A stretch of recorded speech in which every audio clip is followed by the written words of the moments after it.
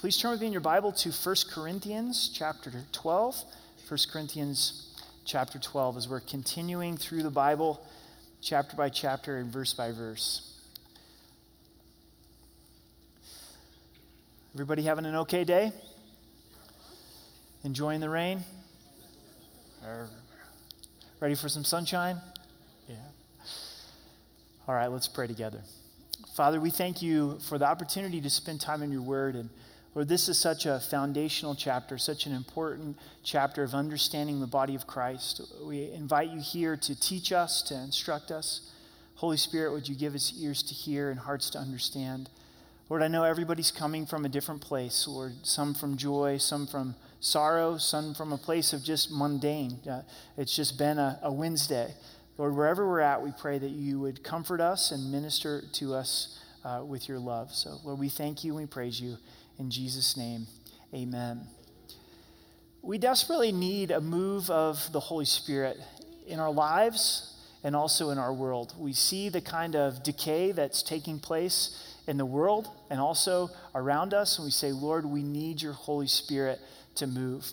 If there's one thing that has been forgotten in our church today, not just our church specifically, but at large, is a work of the Holy Spirit. And as we study this chapter tonight, we're going to look at the gifts of the Holy Spirit. And I would encourage you to take a look at this from a panoramic view as you examine your own heart and your life, is how much room does the Holy Spirit have to work in our lives? Because it's one thing to go through this study and explain what the gifts of the Holy Spirit are, and it's another thing to say, God, I desire to be used as an instrument by you. I'm open to the gifts of the Holy Spirit, how you would want to work in and through this situation. And Zechariah 4 verse 6 says, it's not by power or by might, but by my Spirit, says the Lord. The book of Acts is not a group of people getting together with great ideas how to reach the lost. It's a group of people that are in love with Jesus, dedicated to Christ, and willing to follow the leading of the Holy Spirit. Now, I know for some, depending on your background, that can cause some hesitation. Maybe you've seen the gifts of the Holy Spirit abused. And never will the Holy Spirit desire to lead us in anything outside of Scripture. We don't have to be afraid of the Holy Spirit. The Holy Spirit's our comforter and our helper and our source of power to live out the Christian life. And it seems like there's two responses. One is to have this ultra-charismatic view where the gifts are used out of bounds of Scripture, or to throw out the Holy Spirit altogether. And that's been referred to as throwing out the baby with the bathwater. You don't want to throw out the baby with the bathwater when it comes to the things of the Spirit of God. But I think as you look at the landscape of our world today, you see the need for a supernatural move of the Holy Spirit. For our lives to have eternal impact, we need the power of the Holy Spirit. Amen? It's not that we can just come together in our own strength and say, okay, we're going to make an impact into this dark world. It can only happen through the Holy Spirit. The church of Corinth, as we look at the context of this chapter, is they are having a difficult time when it comes to their gathering together of believers. We saw in our study last week where Paul actually said, instead of it being edifying, it's more destructive. And he set in place the order for communion. Now he's going to set in place how the spiritual gifts need to be used and operated when believers are gathered together in a congregational setting. This will be the theme for the next several weeks. In chapter 12, what we're going to study tonight is its gifts used in the body. And then chapter 13 is gifts balanced by love. It's the chapter on love, that the gifts of the Spirit are balanced by love. And then it's gifts used in a proper order. You're going to come away with wrong ideas if you just study chapter 12. You've got to study it all together. Many of you know this. The chapter and verses were added by the translators. And it's very easy for us to compartmentalize this section of Scripture, but God never intended it to be that way. You should really look at it 12, 13, and 14 together. So though we're just going to go through chapter 12, I encourage you to read ahead. So let's look at verse 1 of chapter 12. Now concerning spiritual gifts, brethren, I do not want you to be ignorant. So God comes forth at the very beginning and says, I don't want you to be ignorant concerning this area of spiritual gifts. So if you're thinking I can hit the snooze button tonight, this is for somebody else to figure out, I don't really need to be concerned with these things. I'm concerned with how I'm going to pay the bills, how my kids are going to get through school. I don't need to figure out this whole concept of the Holy Spirit. And are the gifts for today or are the gifts not for today? I'll just leave that for someone else. Then God says to us very specifically, I don't want you to be ignorant concerning spiritual gifts. There's 5 times in the New Testament where God says, I don't want you to be ignorant. Pay attention. I want you to understand these things. We find it in Romans 11, God's plan for the nation of Israel. 1 Corinthians 10, the Old Testament types how the Old Testament points to the New Testament. 1 Corinthians 12, where we're here tonight, spiritual gifts. 2 Corinthians 2, Satan's tactics or his devices. And then 1 Thessalonians 4, the rapture of the church. What are the areas that the church is really ignorant in? God's plan for the nation of Israel. You'll talk to a lot of Christians and they'll say, I don't believe that God is for the nation of Israel anymore. Another area is how the Old Testament connects with the New Testament. We can largely be ignorant. How about the rapture? How many times have you heard people say, well, I'll just take the pan view. However it pans out, that's great for me. And I respect that. I understand that. I understand where that's coming from. But God's saying, don't just check out on this issue of the rapture. It's an important teaching to know and understand. Satan's devices, a lot of times we're ignorant of, aren't we? We're very slow to see the spiritual element. But then also, too, these spiritual gifts. A lot of times we're not in a place of understanding them. So hopefully tonight we can come to understand spiritual gifts a little bit better. Verse 2, you know that you were Gentiles carried away to these dumb idols. However, you were led. Paul, one thing we can say is he just goes right for the jugular, doesn't he? Tact was not necessarily his forte. When he's speaking of you were Gentiles, he's saying you were unbelievers. You were carried away by dumb idols. However, you were led by them. How many dumb things led us in our prior life before receiving Christ as our Savior? So I think we can relate to verse 2. Therefore, I make known to you that no one speaking by the Spirit of God calls Jesus accursed. This is important to understand. There must have been something happening in the church of Corinth where people were standing up and saying that they were speaking by the power of the Spirit or by the influence of the Spirit, but yet they were cursing Christ. So they were claiming something, they were putting something on the Holy Spirit that's very far from the Spirit of God. And we see that happening a lot of times. People have this weird, abnormal behavior, and then they want to put it on the Spirit of God. We want to look at the Spirit of God and say, well, what would be of the Spirit? Love, joy, peace, patience, gentleness, all of these fruits that are given to us of the Holy Spirit. The job of the Holy Spirit is to point to Jesus Christ. So if Christ isn't clearly magnified, it's probably not a work of the Spirit. So this must have been happening in the church of Corinth to the point where Paul has to clear it up. And he says, and no one can say that Jesus is Lord except by the Holy Spirit. The Holy Spirit's going to do the exact opposite of cursing Christ. The Holy Spirit's going to lead people to point them to Christ. None of us have come to the place of salvation apart from the work of the Holy Spirit. The Holy Spirit was moving in our lives, drawing us to Jesus Christ. We yielded to the work of the Spirit. We answered that call, but it was the Spirit's influence that got us to the place of saying, Jesus, your Lord.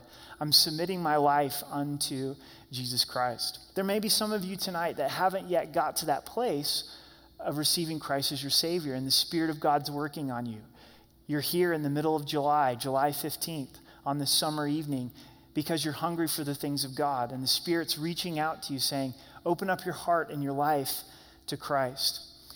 Paul goes on to explain the work of the Spirit. How is the Spirit going to be working in our lives as the body of Christ? There are diversity of gifts, but the same Spirit. There are differences of ministries, but the same Lord. And there are diversity of activities, but it is the same God who works all in all. The difficulty for the church of Corinth is they seem to be at a place where they're so selfish and so self-focused that they're actually having gift envy. What do I mean by gift envy?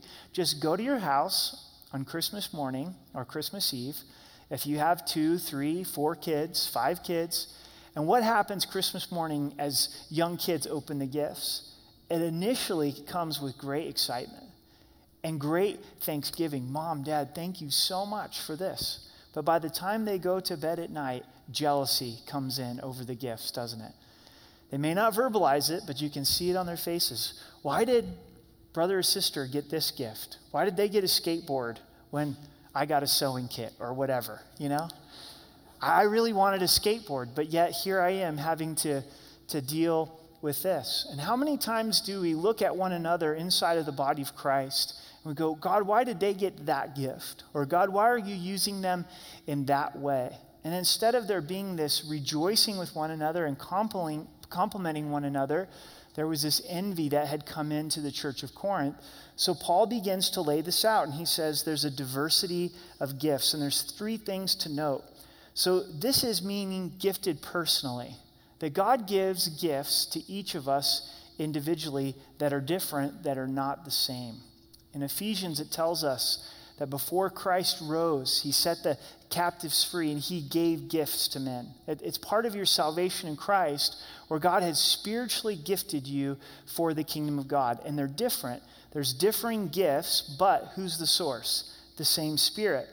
And then we go also different ministries. And what is a ministry? It's called uniquely. So not only are we gifted individually, but we have a unique call from God. If you haven't figured this out yet, God doesn't want clone Christians. And what I mean by that is he's called us to the same set of standards. He's called us to the same holiness, but our individual callings are very different. Meaning, he has engineered us for different things. He's given us different passions, different pursuits, different ways that he wants to use all of us. And then we find that there's a diversity of activities. And that means that the ministry or the calling is to be applied in a very particular way. So we can look at this just inside of the body of Christ inside of Colorado Springs. It's the same Spirit, but God's given different gifts to different churches. Inside of local churches in a community, they will generally have 2 or 3 strengths. And they will also have some weaknesses. And why is that? Because God gives different gifts to different churches. And then inside of a church, they'll have different ministries. Maybe one church will be really passionate about marriage ministry or young people or teaching the Bible in an in-depth way, verse by verse. But another church will say, you know what, we need to be out doing skate ministry. And this is what God has called us to, but it's all the same ministry. But then it's applied very specifically by a work of the Holy Spirit. And I think that's beautiful. Why is not every church the same in Colorado Springs? Because there wouldn't be near as many people that are reached. And so we have this diverse body of Christ that God has given different ministries to, where it's applied in a very specific way so that more people can be reached. What's the balance point? Is there a balance point? Yes, it's right here. It's the truth of Scripture. What if there's a ministry that's in contradictory to Scripture? Then it's not a ministry of God. So inside of Scripture, though, there can be a lot of diversity. There can be a lot of different gifts. It can be applied in a lot of specific ways. It's wonderful. It's a beautiful truth that the Lord has given. There's diversity, but there's unity. There's different gifts, different ministries, different activities, but it is of the same Spirit, of the same Lord. In verse 7, but the manifestation of the Spirit is given to each one for the profit of all. Manifestation means to show forth. It's kind of the difference between knowing that there's water in your lines at your home and then also turning on the faucet to show forth. To know that you have a sprinkler system, then to turn on that sprinkler system. So the manifestation is the showing forth of the Holy Spirit. So why is the Holy Spirit given? As I started tonight and I said, we need a move of the Holy Spirit, and we're in agreement, then why would the Holy Spirit move? Why would the Holy Spirit manifest himself when we get to the place where we're about the body of Christ, when we're about the building up, the profit of all? But unfortunately, sometimes with gifts of the Holy Spirit, they get self-focused instead of Christ-focused. And what I mean by this is the gifts of the Spirit are not candy that God gives to us individually for the purpose of me enjoying this to myself. It's not this bowl of ice cream that I'm like, this is my bowl of ice cream, The Spirit is given not just for personal enjoyment, but the Spirit is given so that the body could be edified. And sometimes I think that gets mixed up. It can get mixed up in a variety of different gifts. Sometimes when you're hearing someone teach the word, they're more impressed with their own voice than being concerned with the building up of the body of Christ. Sometimes when someone's leading worship, it's become self-focused and self-absorbed instead of the interest of the whole body. Someone could be speaking in tongues, but they're not concerned with the whole body. They're only concerned with, I'm enjoying speaking in tongues with no consideration to if there's interpretation for the whole body to be built up. So it's important for us to understand it's for the profit of all. It's not jewelry. It's not candy, but it's not jewelry where it's just to show off. Look at my spiritual gift. Look at how wonderful it is. Also, the spiritual gift's not a toy to be fought over. Who's got this gift and who's got that gift? But it's a tool to be built up for the whole body of Christ. We become a vessel that the Holy Spirit can use when we begin to care about what Jesus cares about, and that's people. When we care about the lost, when we care about the body of Christ, when we come together, whether it's in our homes or on a Wednesday night, when we're around believers and saying, how can I be a blessing? God, would you use me tonight to encourage others and to build them up?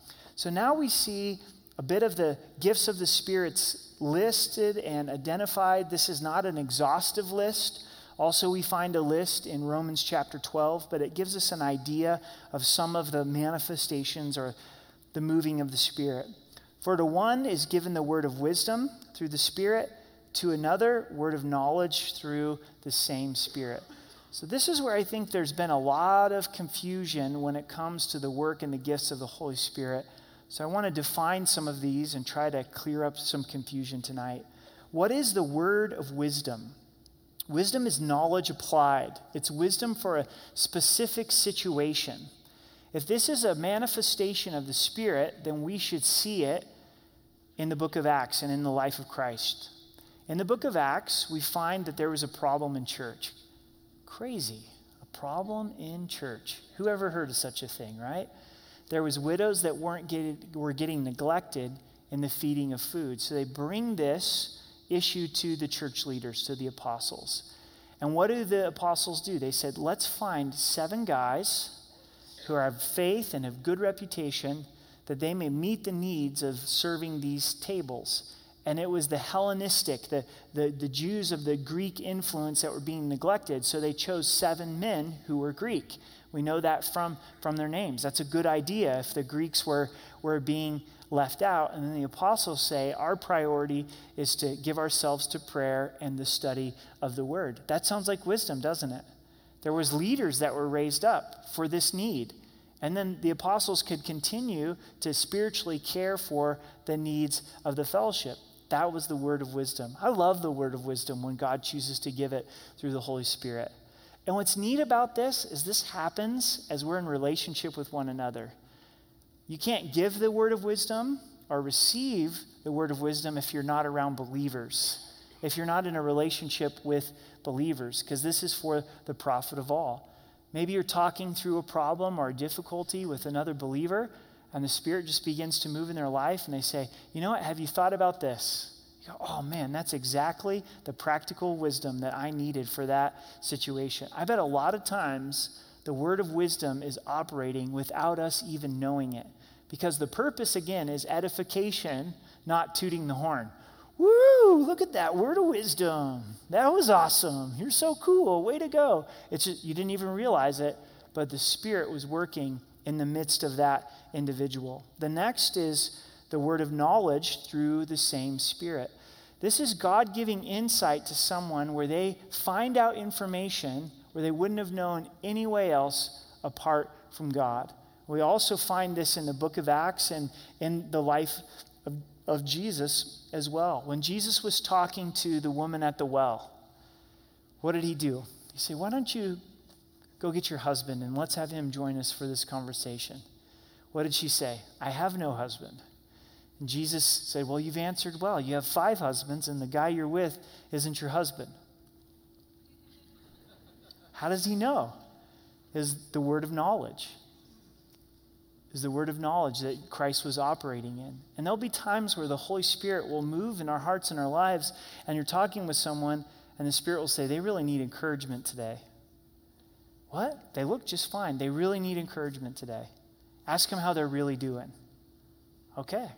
And then you find, hey, what's really going on in your life? And they open up and they begin to pour out their heart and their life to you. And I think for some of us, we go, this is so outside the box. I could never step out in that way. Well, you're going to miss out on God doing something supernatural. There's times where he wants to give the word of knowledge for the purpose of bringing someone to Christ, for the purpose of encouraging someone that couldn't happen any other way. It's a powerful gift and manifestation and moving of the Spirit. In verse 9, to another faith by the same Spirit, to another the gifts of healing by the same Spirit. There's times that God will give extraordinary faith to an individual for them to step out in an extraordinary work. If you see someone stepping out in faith to trust God, what's the source of that? It's the Spirit. The Spirit of God moved uniquely in their life to build them up in faith where they could step out into the things that the Lord had for them. It's a beautiful gift. It's an encouraging gift. When someone steps out in faith, it then inspires us, doesn't it? A lot of times, steps of faith have to be more caught than taught. We can teach on steps of faith, but as we live a life of faith, that becomes inspiring. People go, wow, I just saw them step out in faith. I want to step out in faith as well. Once again, are we open to this? God's steps of faith are for other people. That's great if they want to go do this and they want to go talk to their neighbor about Christ and pray for people, and that's just too radical for me. Well, God might be wanting to broaden your horizons. Well, I don't believe that the gifts of the Spirit are for today. Well, why not? Why don't you believe they're for today? Did God change his mind? Did he start going, I don't think these are really needed anymore. They got it all figured out. There's nothing in Scripture to say that God would cease the gifts of the Spirit. Now, they shouldn't be abused. They shouldn't be used in an unbiblical way. But God hasn't ceased in moving through the power of his Spirit. And he may want to give you the gift of faith to take an extraordinary step of faith. We also see the gifts of healing by the same Spirit. Notice that it's plural, gifts of healing. There's no office of healer. Like there's an office of apostle or an office of pastor or an office of teacher. Some people say that, well, I have the gift of healing, so send me your money and I'll pray for you and you'll be healed. And in fact, I've got a holy hanky. I'll send it in the mail to you for $50 and rub that hanky and you shall be healed. Maybe that's what Chance has got going on with the hankies in the back of his pocket, right? No. There's no office in that sense. What we find is God at particular moments through his Holy Spirit will want to heal someone, and he'll move through the prayer of an individual to then God doing that work of healing. The person's not doing the healing, God's doing that work of healing. What's the example of this? We see Peter in the book of Acts. In Acts chapter 3, we see him coming to the gate of the temple called Beautiful.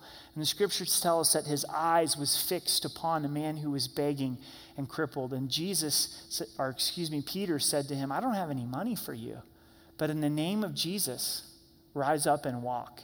That was a gift of healing that was bestowed upon that man through Peter. A lot of times I think the gift of faith and the gift of healing go hand in hand. Because if you're going to pray for someone to be healed, you better be having the faith in order to inspire that prayer. Be careful in this, You can do a lot of hurt or a lot of damage in people's life. If you're going to pray a prayer like Peter did in Acts chapter 3, you better be making sure that you're hearing the voice of the Holy Spirit. And that's, again, one of the abuses. But also, we don't want to take away from the scripture. God does choose to heal in supernatural ways. Sometimes he chooses not to. We see that in Paul's life. He had the thorn in the flesh that God allowed to endure, but sometimes he does heal. Why would God heal in a supernatural way? To point people to his glory. Again, it's always pointing people back to Jesus Christ. To another, the working of miracles. We find this in the book of Acts. Same purpose, to point people to Jesus Christ. To another, prophecy. And prophecy is twofold. It's foretelling future events, but it's also forthtelling the word of God. And God will raise up people in this area of prophecy. Now, personally, if someone comes up to you and they tell you that they're a prophet, you may want to run for your life. Because if someone's really operating, I believe, through the work of the Holy Spirit, they're not going to go around advertising that they're a prophet. You know, it just has warning flags all over it. It's kind of like someone trying to sell you their holy hanky. Be very careful if someone's coming up to you advertising that they're a prophet of God. If someone's operating through the power of the Holy Spirit in this gift of prophecy, I think they're going to be speaking the word of God with boldness. They may be speaking into future events, but it's going to happen in a very natural way that's pointing to Jesus Christ, not in some weird way, not in some way that doesn't line up with who Jesus is and who the character of God is. To another, the discerning of spirits. The Spirit will move, the Holy Spirit will move in people's life to help identify where the enemy is working and where God is working. In 1 John 4, it tells us that we shouldn't believe every spirit, but we should test the spirits to see what's the source here. Is it from God or is it from Satan? And the test is, do they confess that Jesus Christ is Lord? Jesus discerned Satan influencing Peter. We find that when Jesus was speaking to Peter and said, Satan desired to sift you like wheat, but I prayed for you. Jesus discerned that he was being attacked by Satan, and he needed an extra level of prayer. We find in Acts chapter 16, Paul discerned the work of Satan as well. Are we open to the work of the Spirit in our lives this way? Maybe you're at work and all of a sudden the Holy Spirit's like, boom, here's what's really happening. Here's the spiritual issue. Here's where God's working. Here's where the enemy's trying to attack. You need to pray. Are we open to the Spirit of God revealing some of the spiritual attack that's happening in our home? And the Spirit's saying, you need to pray. This is what's happening. The enemy's trying to sift one of your kids like wheat. You need to get on your knees. You need to intercede for your spouse. You walk into a movie theater and all of a sudden you're like, man, there's a spiritual battle that's taking place. It's this discerning of the spirits. When we come here to church to recognize there's a spiritual battle taking place and recognizing where God's working, recognizing where the enemy's working, and crying out to the Lord in prayer. To another, different kinds of tongues. To another, the interpretation of tongues. This is the gift of tongues that we see in the book of Acts. The purpose of the gift of tongues, we know from the book of Acts, is to speak the wonderful words of God. It's directed towards the Lord. And whenever the gift of tongues is given in a congregational setting, meaning with multiple believers, there should be interpretation, meaning that this is what the tongue means, so everybody could be built up and everybody could be edified. Now hang on if you have a lot of questions, because in 1 Corinthians 14, when we get there, we're going to cover this in depth. But I encourage you to take some time reading in the book of Acts and begin to ask the Lord and say, God, is this something that you would have for my life?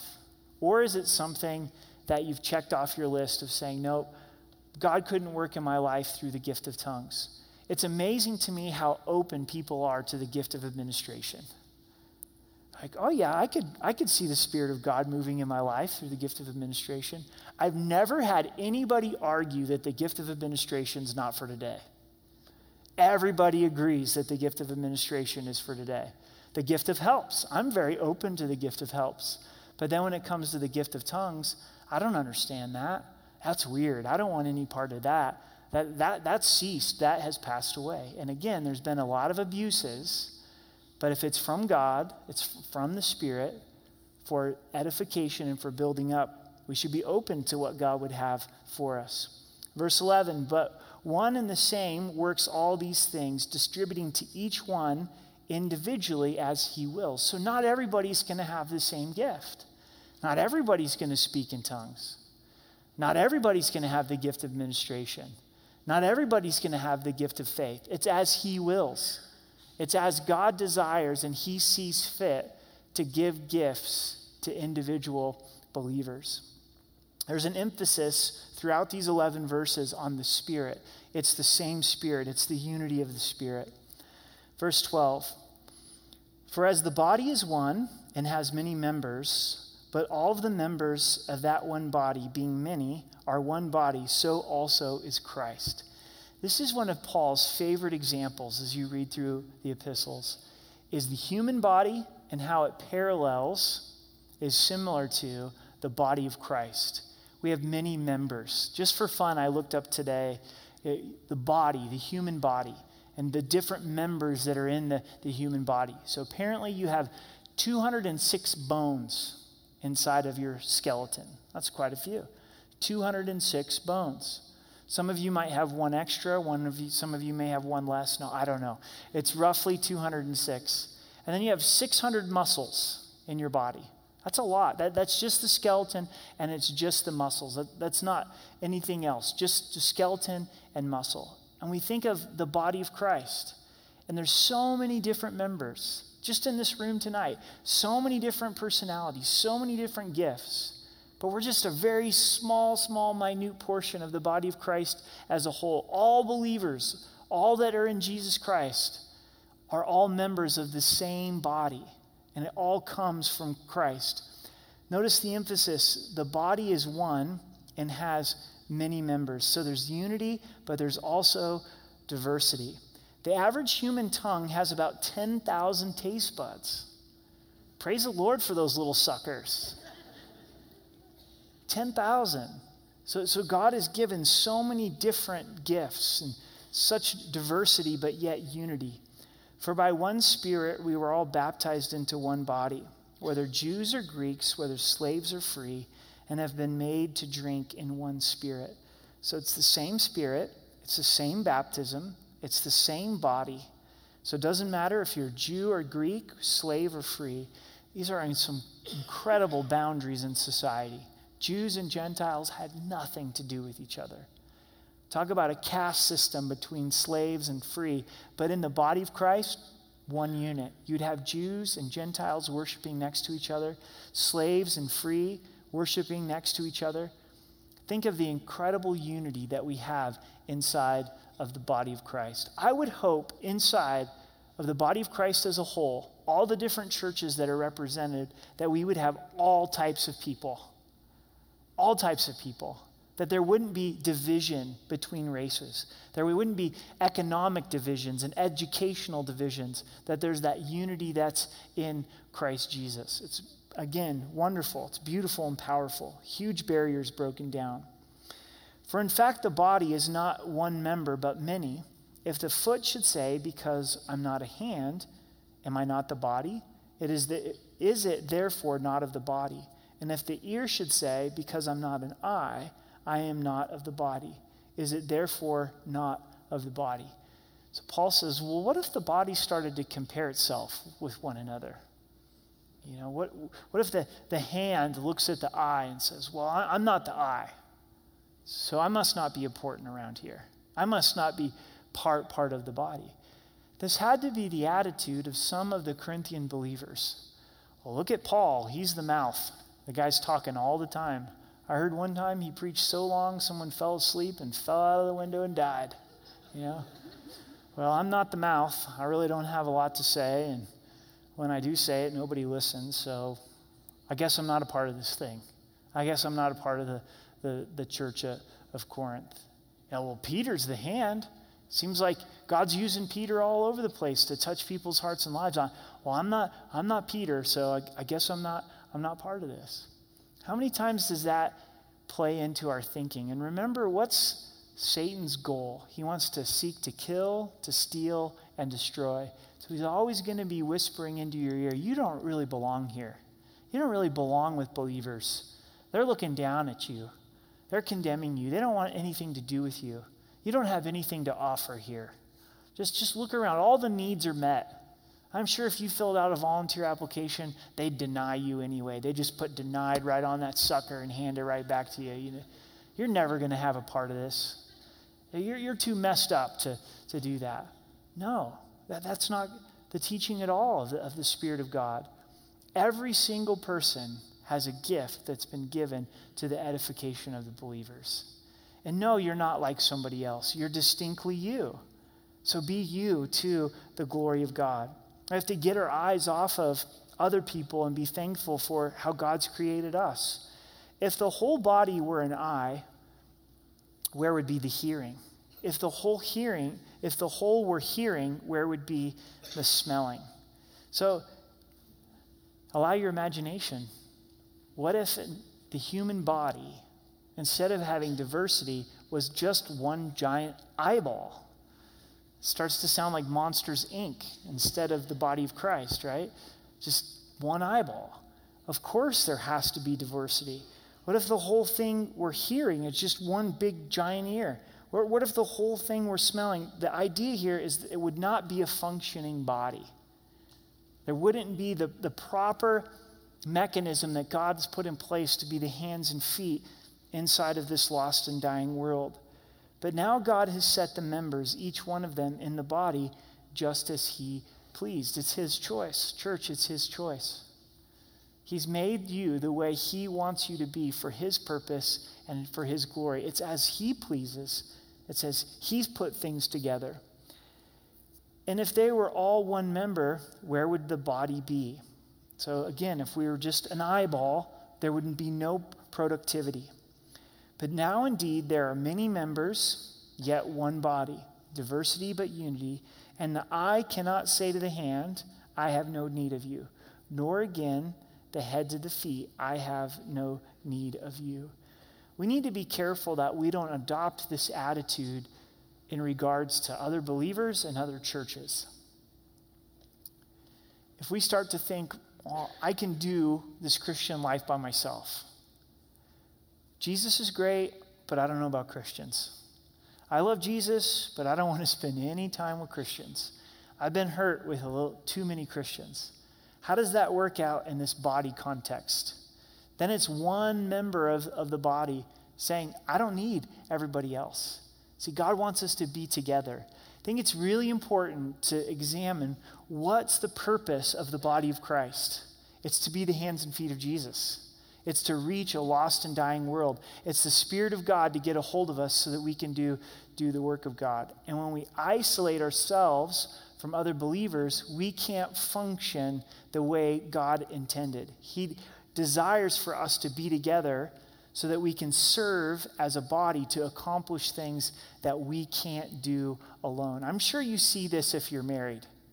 A lot of times in marriage, God brings together strengths and weaknesses, and you accomplish so much more together. My heart goes out to you if you're a single parent. It's so hard, so difficult. You know, if Amber's gone, I'm like toast in 4 hours. I'm done. You know, it's like, wow, this is a lot of work to do by yourself. And when we come to serving the Lord, we're better together, amen? So we don't want to adopt that attitude about other believers. I don't need other believers. And for our church family, Rocky Mountain Calvary, we don't want to get to that place where we think we don't need other churches. We're a part of this together as the family of God. Amen? In verse 22, no, much more rather, those members of the body which seem to be weaker are necessary, and those members of the body which we think to be less honorable, on these we bestow great honor, and our unpresentable parts have greater modesty. That's true. That's all I need to say about that, right? That's true. You know, read verse 23 again for yourself, and you'll get about what it's talking about. But this goes into this attitude of starting to despise other believers. And what Paul's saying is, as we look at the human body, the weak members actually play a very important part in the body of Christ. And that's the same way spiritually. So be creative with me for just a moment. Nose hairs seem to be very insignificant, right? And a lot of times we want to make sure that we groom our nose hairs appropriately. Well, let me read to you the purpose of nose hairs. Hair in the nose is one of the body's first lines of defense against harmful environmental pathogens such as germs, fungus, and spores. When a person inhales unfiltered air through his or her nose, he or she is also inhaling whatever solid particles are contained in that air. The hair contained in such nostrils helps to trap the larger particles in the sticky layer of mucus. This is why hygienists discourage people from completely eliminating their nose hairs while grooming. Small member, but an important purpose. You wipe out your nose hairs, you've just wiped out your filtering system. If you're really sick all the time, you might want to check those nose hairs. And before we wipe out another believer, say they don't have any purpose, they're just this weak thing, I don't understand, they're just kind of taking up space and they don't ever do anything, we realize, man, this plays such an important role in the body of Christ. How about the big and little toe? Significant, insignificant, kind of humorous. If you've ever taken a look at feet, it's like, man, there's some funky looking toes up in here. You know what I'm saying?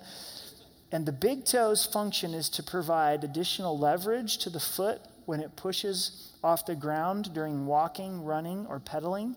In conjunction with the little toe, it also assists in maintaining the body's balance while standing. You don't have a big toe, you don't have a little toe, you don't have any balance. So before you lop off a member of the body of Christ, they may be balancing the whole ship. They may be balancing the whole body of Christ. Have you ever broken a toe? That is so painful. It hurts so bad. A few years ago, I broke one of my toes. I went to the doctor and he's like, we don't do anything for broken toes. I'm like, really? I feel totally defeated right now.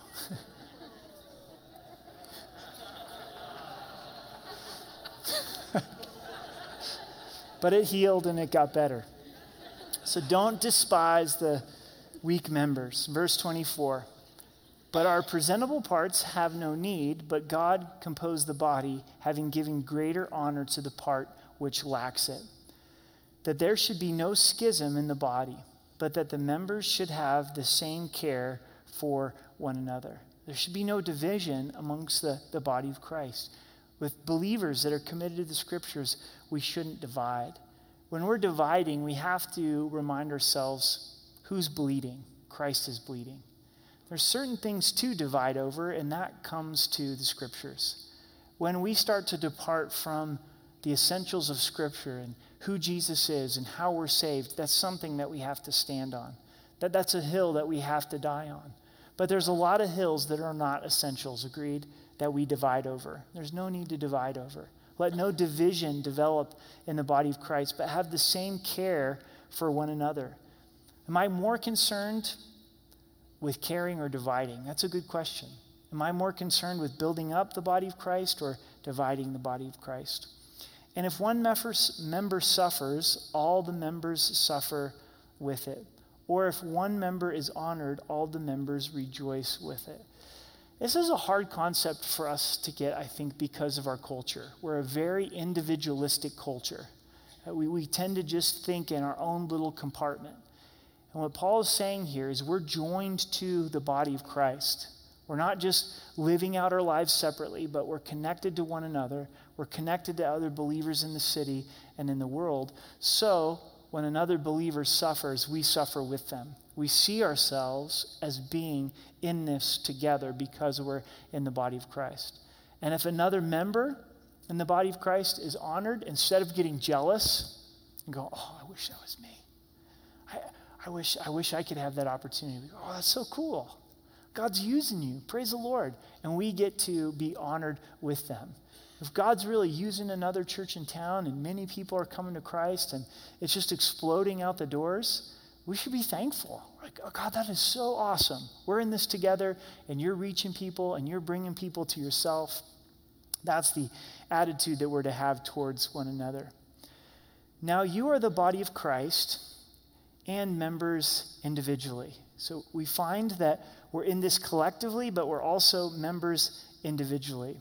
And God has appointed these in the church. First, apostles. Second, prophets. Third, teachers. After that, miracles, then gifts of healings, helps, administration, variety of tongues. Apostle means sent out. Apostle would be a missionary, someone who's sent out to plant works. God gives that gift to the body of Christ. Prophets, we've spoken of prophets, someone who's speaking forth the word of God. Teachers, someone who's explaining the word, who's opening up the word and saying, let me explain this to you. You don't have to have a pulpit to be a teacher. This isn't the only place that teaching occurs inside of Rocky Mountain Calvary or inside of any church. You can sit down with another believer and you can say, hey, you know what? Let's look at the scriptures. Would you mind if we look at the scriptures? I know my opinion doesn't really matter, and you're probably wondering about your own opinion. What do you think God has to say? Let's look at the scriptures. So teaching the word of God can be used in a lot of different formats. You're sitting down with your kids and they're sharing their day and you're saying, well, you know what? That's interesting. That reminds me of a Bible story. You're dealing with a bully at school. The children of Israel were dealing with a bully. His name was Goliath. You want to read it? And you're teaching. You're sharing the things of God. After that miracles, the supernatural to point people to Christ. The gifts of healing, again, it's plural. It's gifts given as God sees, not an office, that someone has the office of healing. Helps, administration. These aren't exhaustive lists. This isn't every gift of the Holy Spirit. Man, the gift of helps is such a powerful gift, isn't it? If you've just lost a child or buried your spouse, you really don't need the gift of teaching in that moment. You don't need someone to come over to your house and say, let me expositionally expound on Psalms 23. But you may need someone to help clean your house because you're so brokenhearted, huh? If your basement's flooding, you don't need a prophet. You don't need someone to come over and say, this is really profound of the United States of America. Our foundation is getting flooded at this juncture. Let's pray. You're like, you moron, my flood in my basement, that's great, but you need the gift of helps, don't you? You need someone that goes, let's get a shop vac, let's start sucking this water out, let's get you a sump pump, let's drive to the Home Depot in Pueblo because they've got the last sump pump in town, get this thing wired up. You need the gift of helps. It's such an important gift. It's not any less than these other gifts. Administration, again, is an important gift that the Spirit of God uses. Administration are the systems, the wheels, the mechanisms behind ministry. So here's a calling, here's a ministry that God has given, but there has to be some organization that goes in behind it in order for that ministry to take place. If you're the type of person that says, I don't have a lot of vision, I don't have a lot of passion to see new things developed, but when someone starts to express a new idea, I can tell you where the pitfalls would be and what organization needs to be behind that. You probably have the gift of administration for the Spirit of God to move through. And the varieties of tongues, it's the speaking of tongues that we'll look at more in chapter 14. Are all apostles? Are all prophets? Are all teachers? Are all workers of miracles? Do all have the gifts of healing? Do all speak with tongues? Do all interpret? These are clear no's. It's an obvious rhetorical question that the answer is no. So some of you have maybe heard the teaching that if you're filled with the Holy Spirit, you're going to speak with tongues. That's the manifestation that you're filled with the Spirit. Maybe some of you have gone to churches where they've put all this pressure on you to say, until you speak with tongues, you're not filled with the Spirit. The Spirit of God's really not working in your life until you speak in tongues. What do you think of these verses that we just read? It clearly states not everybody's going to speak in tongues. So the Spirit of God may give the gift of tongues to certain people as he pleases, but he's not going to give it to everyone. So I think that it's an abuse of Scripture to sit and tell people, you know what? If you're filled with the Spirit, you're going to speak in tongues. Then we might as well tell everybody, well, if you're filled with the Spirit, you're all going to be administrators. If you're filled with the Spirit, you're all going to have the gift of helps.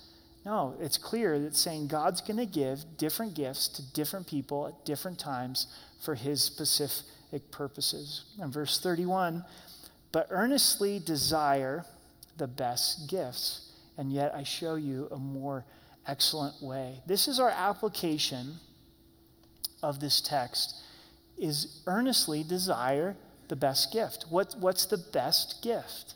Whatever the Holy Spirit chooses to give to you.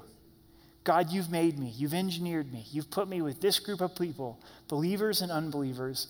What manifestations, what gifts would you desire to use in this particular situation? There is a best gift for a particular situation like we just described. Here's where I think we need to be as followers of Christ, is we're simply open to how the Spirit of God would desire to move in our lives inside of the guidance of Scripture, not outside of the guidance of Scripture, not the abuse of the gifts, but saying, Lord, there's a lost and dying world. I desperately want to be part of your mission, to see people come to Christ, to see believers be encouraged. So I'm open to whatever you would desire to do in and through my life. Lord, if I need the gift of administration, and give it to me. Lord, if you know that I need the gift of tongues for your glory and your purpose, then I'm open to that.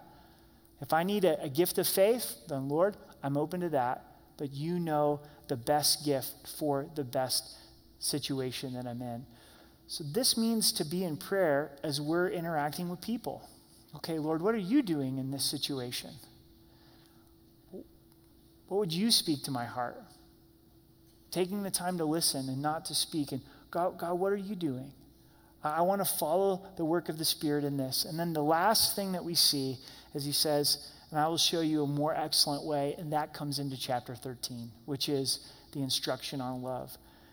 The instruction on love is given for the purpose of knowing how to use the spiritual gifts. That without love, these gifts are absolutely meaningless. So let's consider this as we close. God wants his church to be healthy. Would you agree with that? Not just this church, but the body of Christ as a whole. If there were ever a time for the body of Christ to be healthy, I think it's right now in this juncture of history. So the Spirit has gifted you individually. If you think, I'm just kind of sitting the bench, God doesn't want to use me, that's a lie. It's a lie from the pit of hell. God wants to use you. He has already gifted you individually.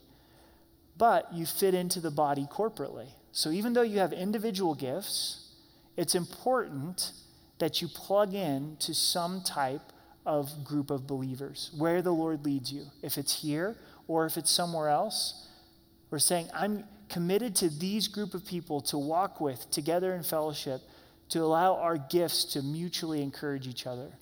And be willing for your gifts to be used to edify all believers. But we have to understand, God hasn't just gifted us for our own enjoyment. He's gifted us so that we can encourage believers. So that means I've got to be around believers. So we want to identify believers and unbelievers in our neighborhood. Okay, Lord, help me to be a witness to unbelievers. And how do I encourage believers? Who are the believers at my workplace? How do I encourage them? How do I fit in with these group of believers? Okay, God, this is the church family you've called me to. So how do I use my gifts inside of this church family? Maybe you're saying, I don't know how to use my gifts. I don't know where to start. I don't know how the Spirit of God is moving in my life. A lot of times it's just trying something. And as you begin to step out in faith and begin to serve, the Lord will show you your niche. You start in children's ministry. These 2-year-olds are not for me, I'm sure there might be homicide or suicide if I keep going in children's ministry, right? Maybe I'll go try the cafe. Hey, I like this. This is right up my alley. This is really enjoyable.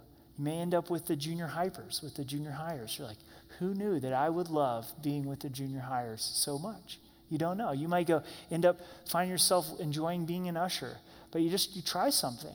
And you go, oh man, this fits. This is exactly what the Lord has designed me for. And then there's a deep call here to commit to walk in unity. To say, Lord, I want to be a person who edifies the body, that doesn't divide the body. Let's stand together and let's pray.